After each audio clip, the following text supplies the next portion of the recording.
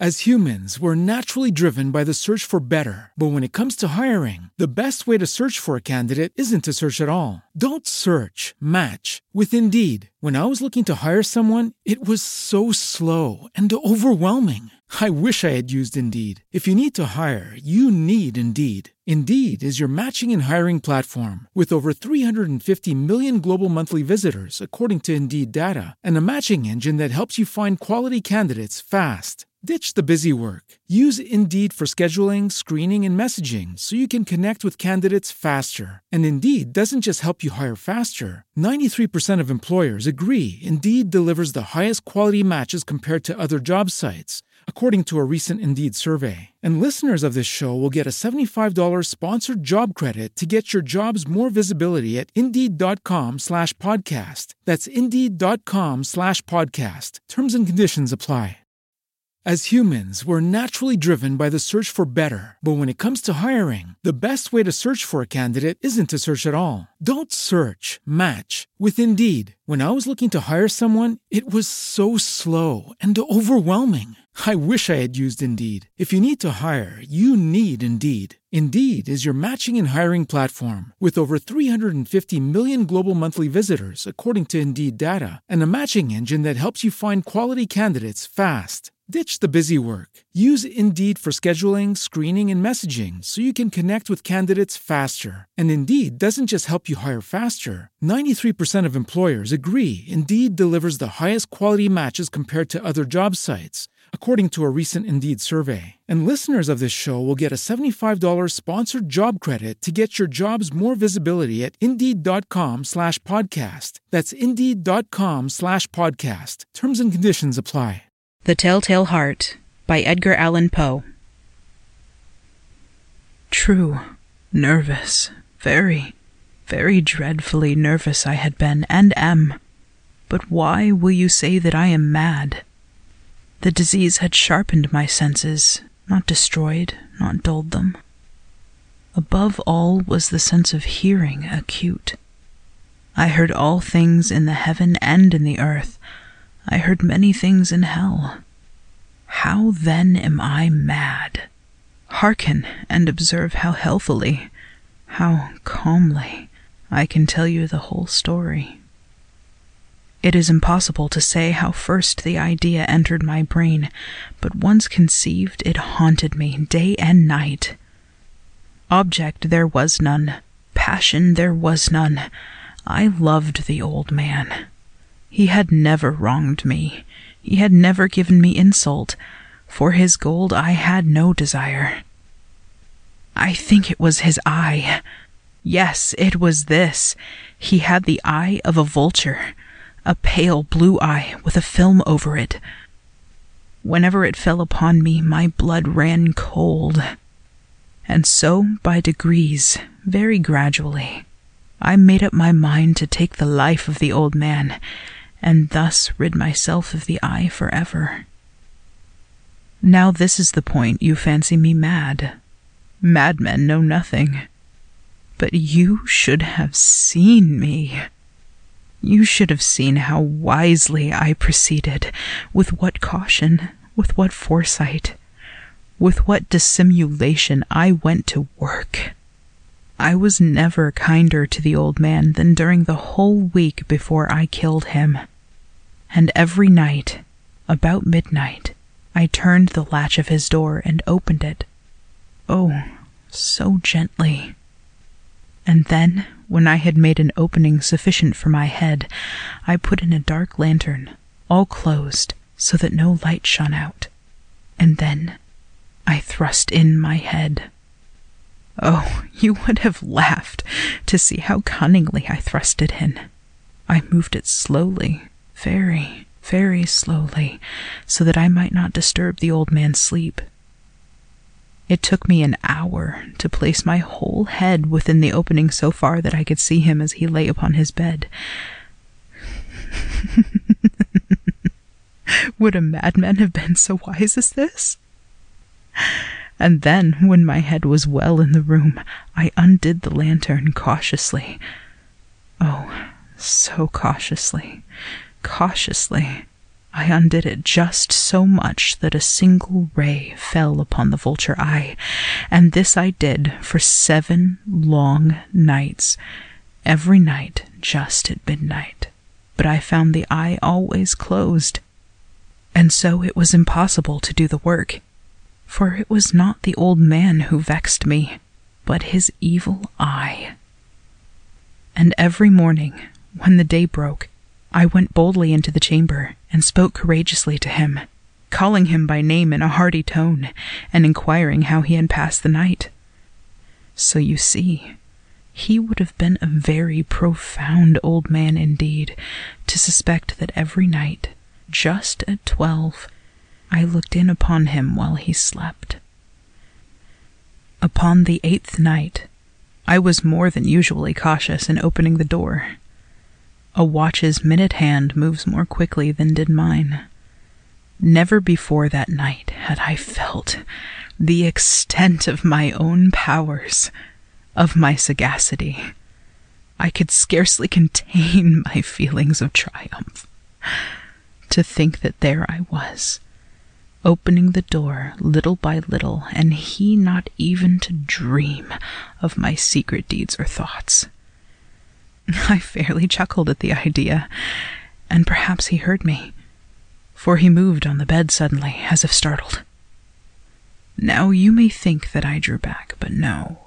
His room was as black as pitch, with the thick darkness, and so I knew that he could not see the opening of the door, and I kept pushing it on, steadily, steadily. I had my head in, and was about to open the lantern, when my thumb slipped upon the tin fastening, and the old man sprang up in bed, crying out, "Who's there?"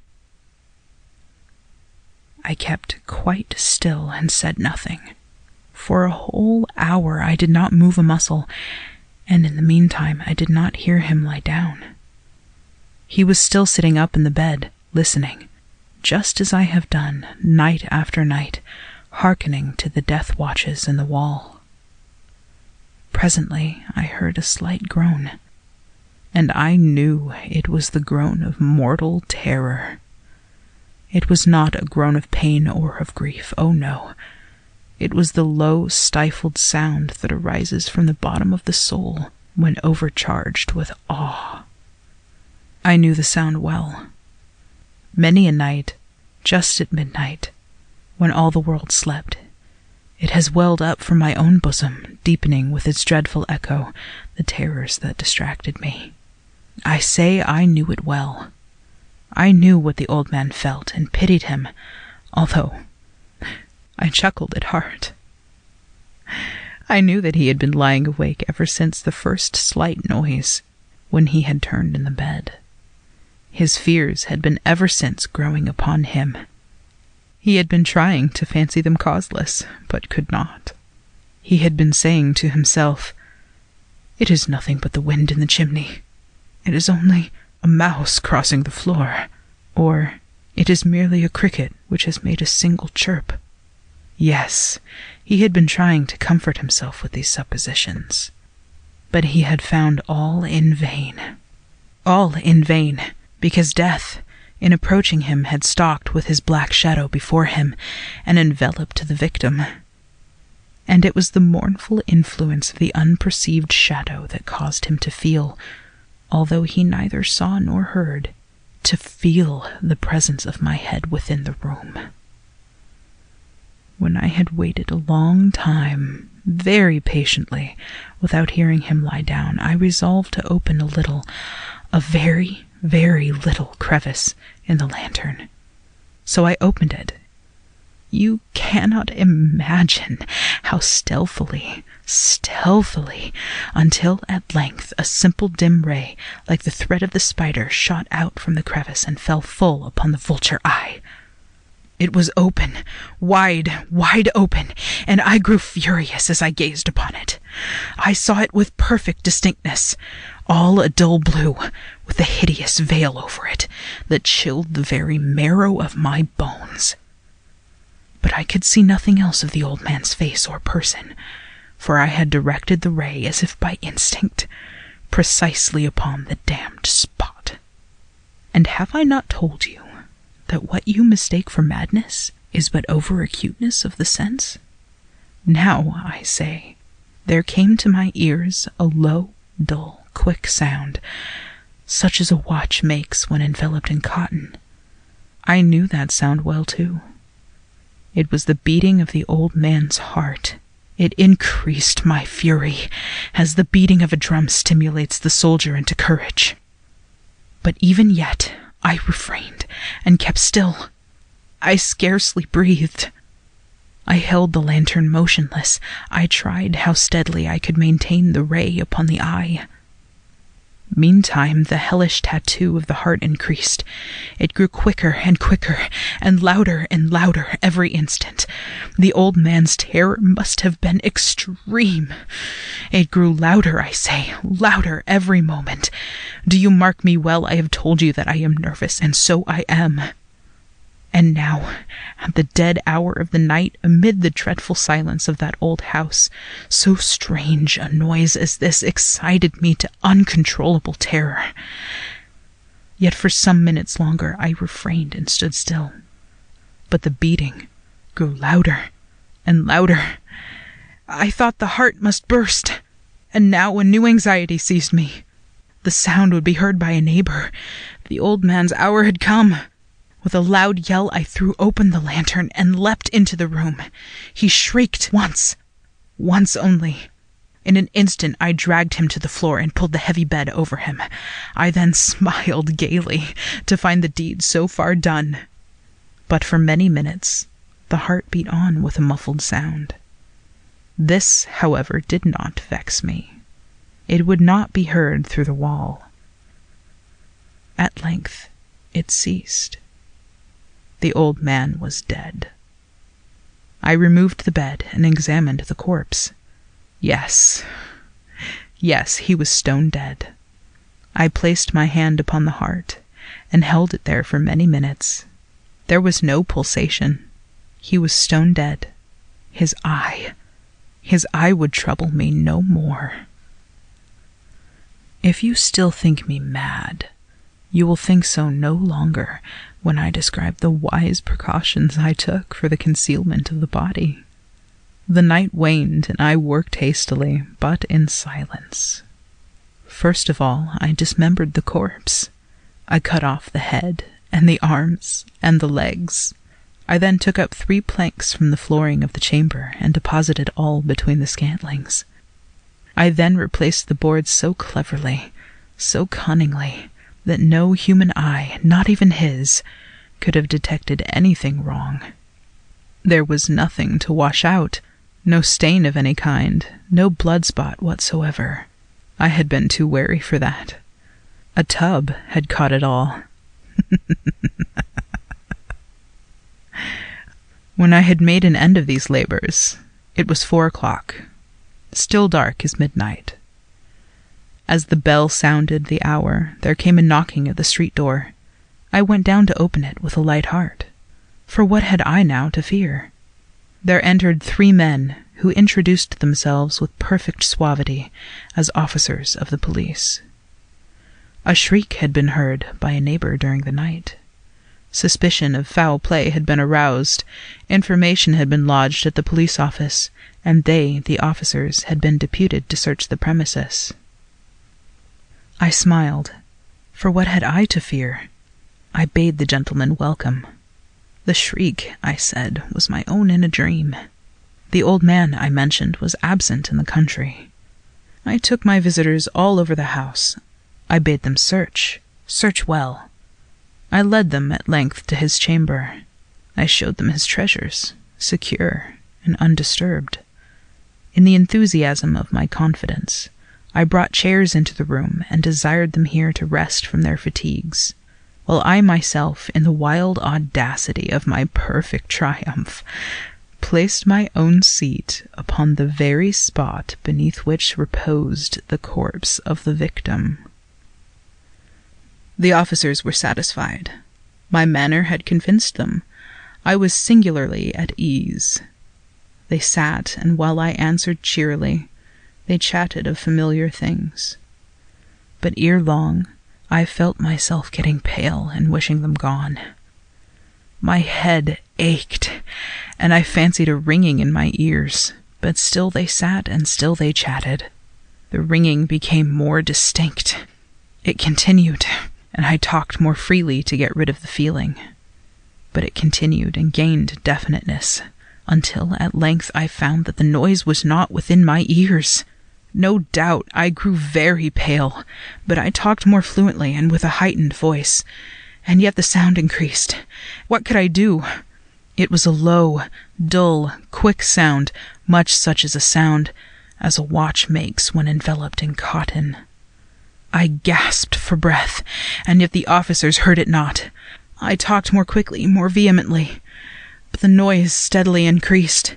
I arose and argued about trifles in a high key and with violent gesticulations, but the noise steadily increased. Why would they not be gone? I paced the floor to and fro with heavy strides, as if excited to fury by the observations of the men, but the noise steadily increased. Oh God, what could I do? I foamed, I raved, I swore. I swung the chair upon which I had been sitting and grated it upon the boards. But the noise arose over all and continually increased. It grew louder, louder, louder.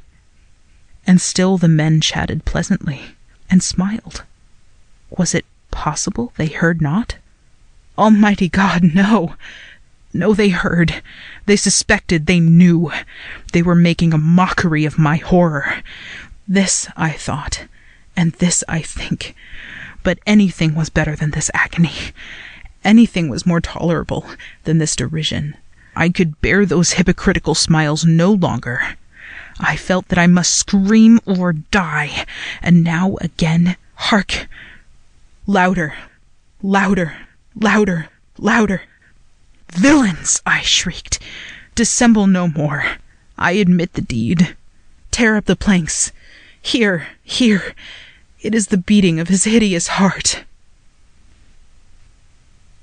End of Telltale Heart by Edgar Allan Poe. As humans, we're naturally driven by the search for better. But when it comes to hiring, the best way to search for a candidate isn't to search at all. Don't search, match with Indeed. When I was looking to hire someone, it was so slow and overwhelming. I wish I had used Indeed. If you need to hire, you need Indeed. Indeed is your matching and hiring platform with over 350 million global monthly visitors, according to Indeed data, and a matching engine that helps you find quality candidates fast. Ditch the busy work. Use Indeed for scheduling, screening, and messaging so you can connect with candidates faster. And Indeed doesn't just help you hire faster. 93% of employers agree Indeed delivers the highest quality matches compared to other job sites, according to a recent Indeed survey. And listeners of this show will get a $75 sponsored job credit to get your jobs more visibility at Indeed.com/podcast. That's Indeed.com/podcast. Terms and conditions apply.